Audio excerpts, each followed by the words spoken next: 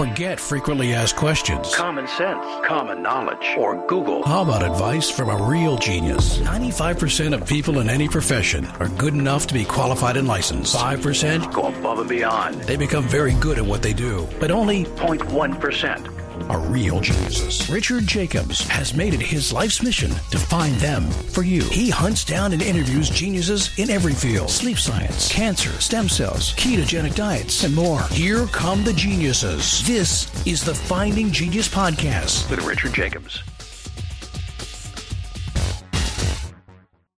Hello, this is Richard Jacobs with the Finding Genius Podcast, now part of the Finding Genius Foundation. My guest today is Dr. Banu Arun. She's in the Department of Breast Medical Oncology, part of a division of cancer medicine at MD Anderson. So we're going to talk about genetic tests to ascertain what type of breast cancer someone may have, risk factors, etc. So welcome, Banu. Thank you for coming. Thank you for having me. If you would, tell me a bit about your background and then the current work that you're doing. Let's go over that. Sure. Yeah, I'm a breast medical oncologist at the University of Texas, MD Anderson Cancer Center, the breast medical oncology department. I also run the clinical cancer genetics department that is basically looking at hereditary factors that could contribute to cancer development besides treating breast cancer. Okay. So in breast cancer, what is some of the testing that goes on to ascertain what kind of breast cancer that someone has? Right. So I think we are talking about two different things. One is what genetic factors can increase risk of breast cancer. So we call that genetic testing for germline mutation that can increase the risk of breast cancer. And then after breast cancer development, we can also do some molecular testing of the tumor that can tell us what type of breast cancer the person has and the treatment. If we want to focus on the risk factors for hereditary cancer, I think the most important thing to know that only about 5 to 10% of all cancers can be attributed to genetic inherited mutations that are seen in genes. And the majority of these, for breast cancer, for example, is BRCA1 and BRCA2 mutation. So what's the consequence of those two mutations? If someone has either, then what does that mean for their treatment? Yeah, so that's a very good question. So as I mentioned, luckily, it's not very common. So it's only 5 to 10% of all breast cancer patients have it. And if we look in the overall population, so just general unaffected individuals as well, it's about 1 in 500 women can have a mutation in BRCA1 and 2.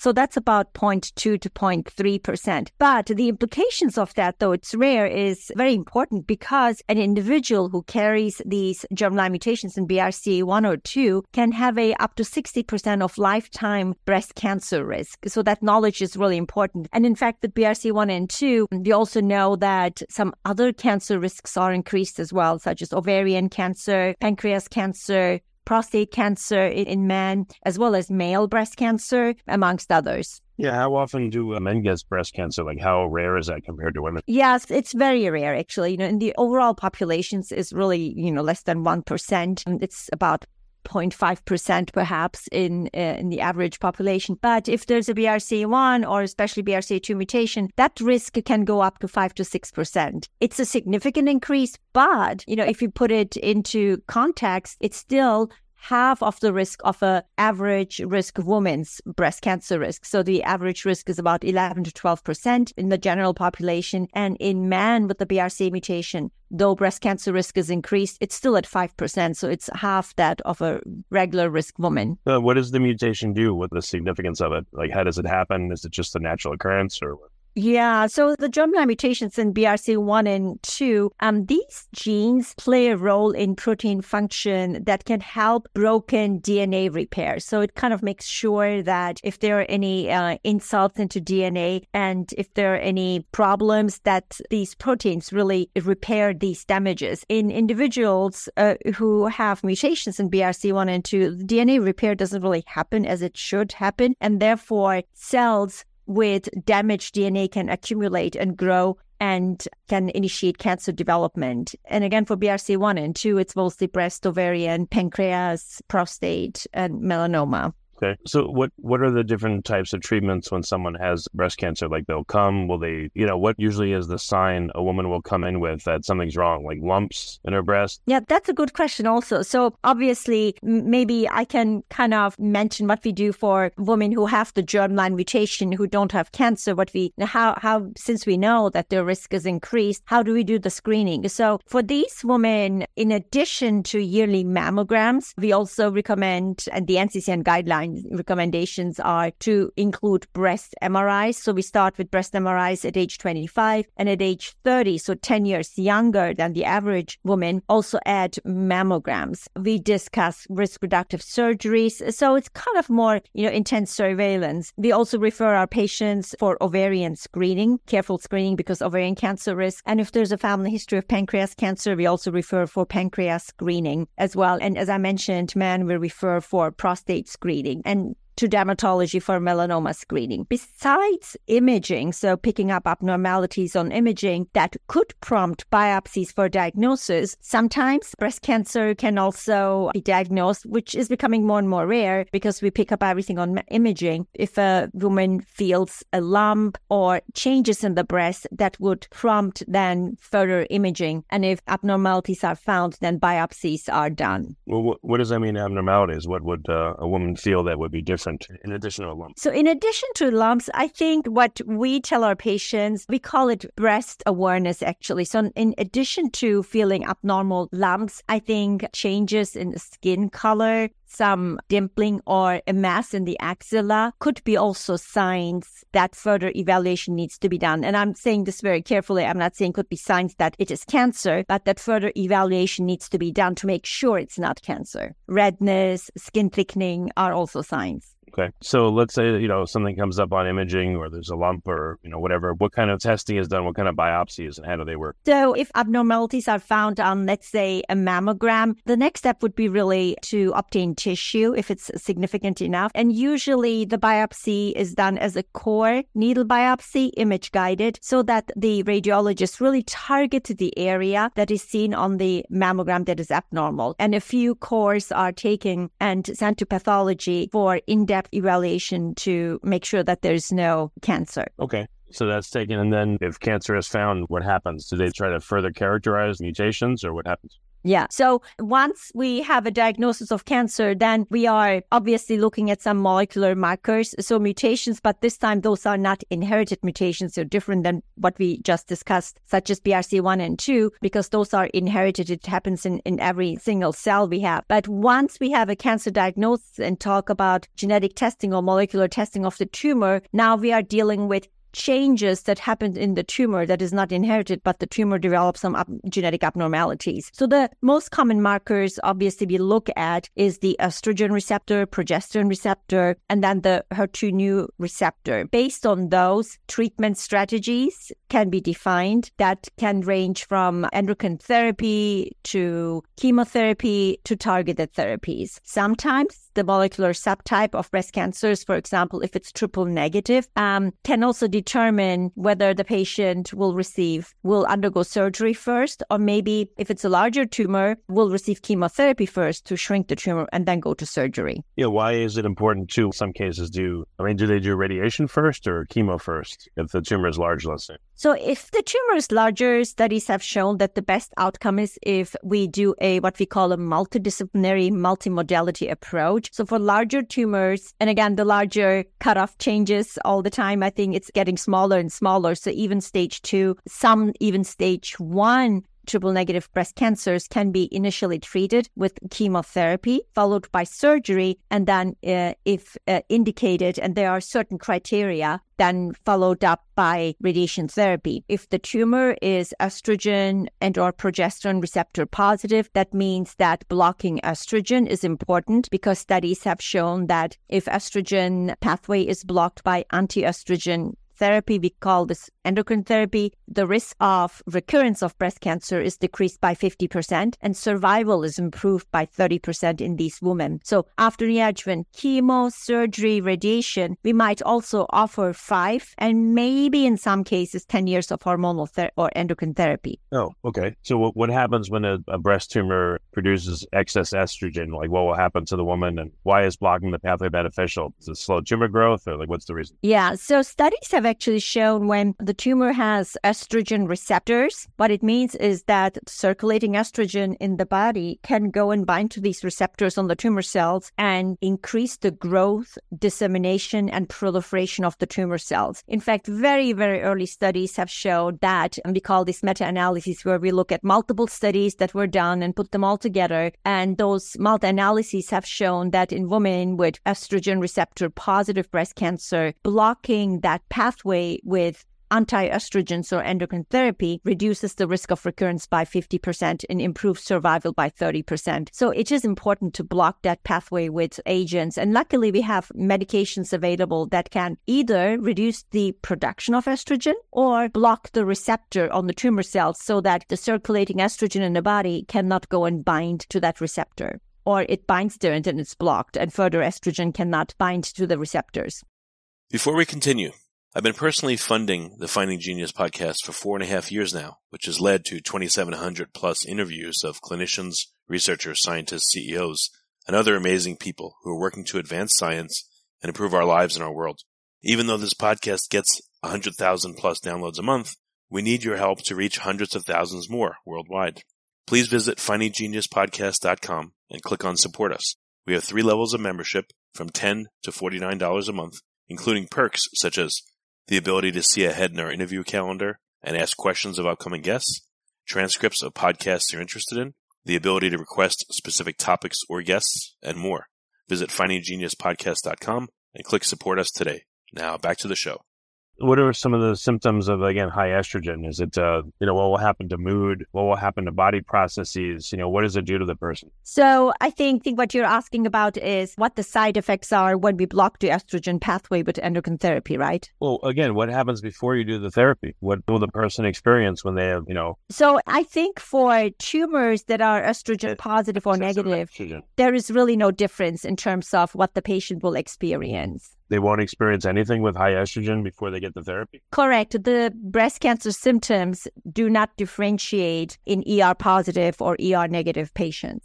But do you know, again, like clinically, symptomatically, what do they experience? They don't feel anything with the excess estrogen? They just feel fine? So the excess, it is really not excess estrogen. It is the increased receptors on the tumor cells where the estrogen can bind. So the estrogen is not really that increased. It's the receptor on the tumor cells that is increased where any estrogen can bind. So having increased receptors on the tumor cells is not really related to the circulating estrogen and what a person experiences. But once it binds, though, does it just sit there in an active or an inactive? Like, what happens to it? Yeah. So when the estrogen binds to the estrogen receptor on the tumor cells, it triggers several intracellular events that lead to proliferation, dissemination, and even metastasis, so growth of that cancer cell. Right. Does the estrogen turn into something else as it accumulates on these receptors? Like, does it preferentially bind to other compounds and deplete them in the bloodstream? Or does it actually lower the circulating estrogen that the woman has? That is a great question. I think, these circulating estrogens in the body preferentially, of course, bind to the estrogen receptors. There are multiple in the body. There are estrogen receptors in the breast, in the uterus, in the bone, but they bind to those at physiological levels. And so there is kind of a balance in the body. But because the tumor cells have disproportional high levels of receptors, a lot of estrogen binds to the receptors more than it should. Each breast cells do have estrogen receptors, but it's controlled. But if it's exponentially increased, then a lot of estrogen bind to these cells. So let's say, one breast cell, and I'm just giving it as an example, it's not like that, but if a normal breast cell has 5 receptors, then it's fine. But if a cancer cell all of a sudden has, instead of 500, that's 100 times higher, then that cell is bombarded with a lot of circulating estrogen that binds to these 500 receptors, and the cell goes out of control, and that's what initiates the cancer. Okay. So if you block the estrogen production, what happens to the estrogen that's bound to the existing cells? Does it need to be refreshed?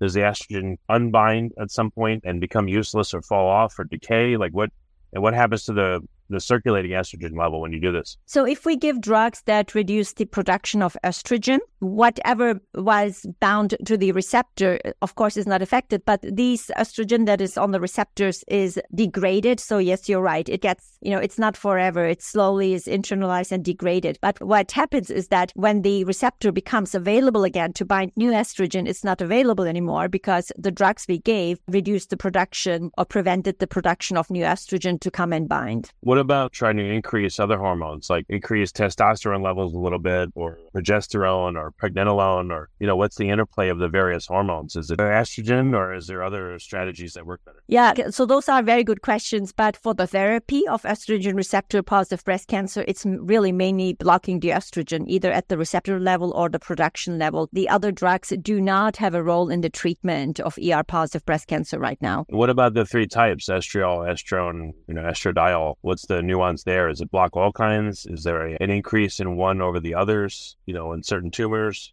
No, it's the receptors, are not, and the treatments are not specific for the subtypes of circulating, estrogen-related hormones. But has it been noticed that there's different, circulation of the different types of estrogen? There is really no data looking at all of the subtypes. In general, it's the drugs where we look at, estradiol levels to see the effectiveness of the drug, and estradiol levels are decreased, so mainly targeting estradiol. Okay. So once this therapy is given, what happens then? Like, do you wait until the circulating levels of estrogen are down to a certain point and then do chemo or surgery? Like, where does this therapy come in and where is it best to be used and when? Yeah, because the endocrine therapy is the chronic treatment, so as I mentioned, 5 to 10 years, it really comes to play at the very end. So initially, it's chemosurgery, if needed, radiation therapy after everything is done, and some call it maintenance therapy, then the endocrine therapy comes into play for 5 to 10 years. In fact, there are some early studies showing that if you give the endocrine therapy together with chemotherapy, you can reduce the effectiveness of chemo, so we never give it together. Okay. What are the survivals for chemo and radiation and, all that, like their average statistics that you can talk about, or what's observed?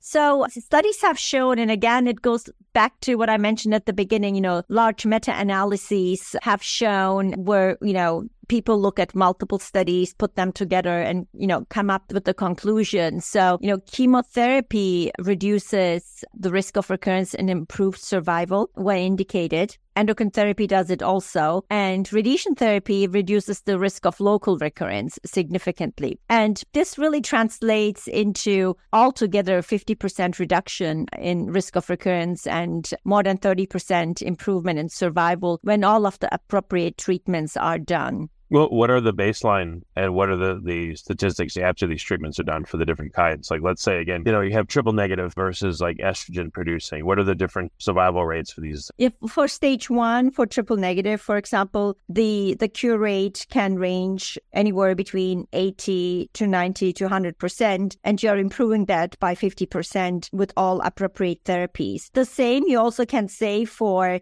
estrogen receptor positive breast cancer, though estrogen receptor positive breast cancer is a little interesting because it can also have later recurrences. So triple negative breast cancer likes to recur within the first 2 years, maybe 5, but the estrogen receptor positive breast cancer we can sometimes see late recurrences beyond 10 years. And that's why, actually, as I mentioned, endocrine therapy can be given up to 10 years instead of 5 because we want to prevent those late recurrences. What about, again, the estrogen dominant? What's the survival rate for, let's say, stage 1 or 2? Is it very different? For stage 1, again, with all of the molecular subtypes, it gets a little bit tricky because we have now new tests such as Oncotype that really tell us which stage 1 breast cancer is better than the other one. But overall, I can say, the cure rate is more than 80% and it can go up to 90-95%, depending on the sub-molecular types that we determine using some molecular tests. So there are, newer tests out there that go beyond looking at the estrogen, progesterone, and HER2 receptor. Oncotype is, for example, where the assay is looking at multiple other factors to determine risk of recurrence among stage 1 breast cancer patients. And the numbers come out different for different people with different characteristics. Okay. Are there any new therapies that you think may be coming to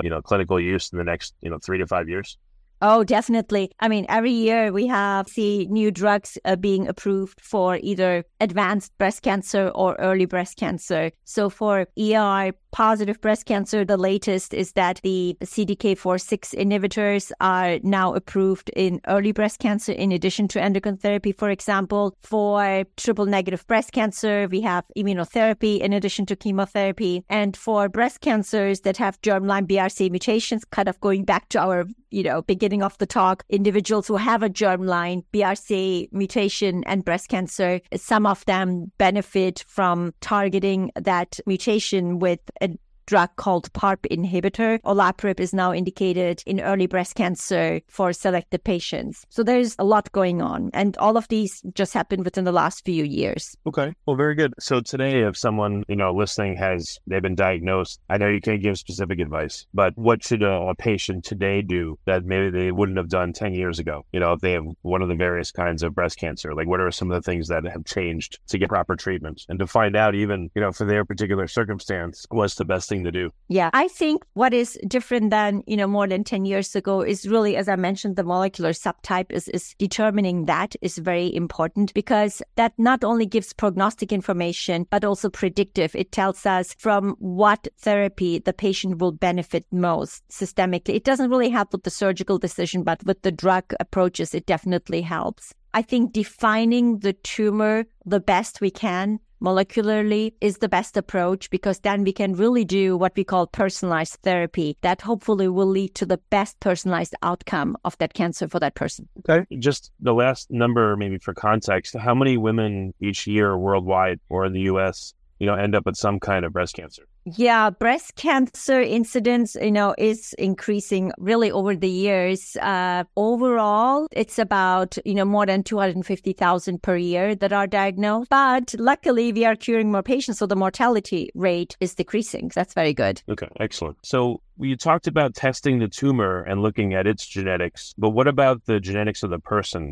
Their mother had breast cancer, their father, like the inherited genetics versus the genetics of the tumor. What's the difference there? Yeah, so we alluded to that at the beginning a little bit. So when we talk about inherited genetics, that's really, let's say, as you mentioned, having a family history of breast cancer, ovarian cancer, pancreas cancer. Then we look into genes that patients or people are born with and try to find mutations such as the BRCA1 and 2 and p53 and others. Whereas what we talked about towards the end for breast cancer patients is we look into genetic changes that happened after the tumor or during the tumor formation. So they are not inherited. That really happens when the tumor is forming. And those changes are only in the tumor. It's not in the rest of the body. So that's a distinction between inherited germline mutations and the tumor genetic mutations. Okay, very good. Dr. Banu, thank you so much for coming on the podcast, and I really appreciate your time. Thank you. Of course. Thanks for having me.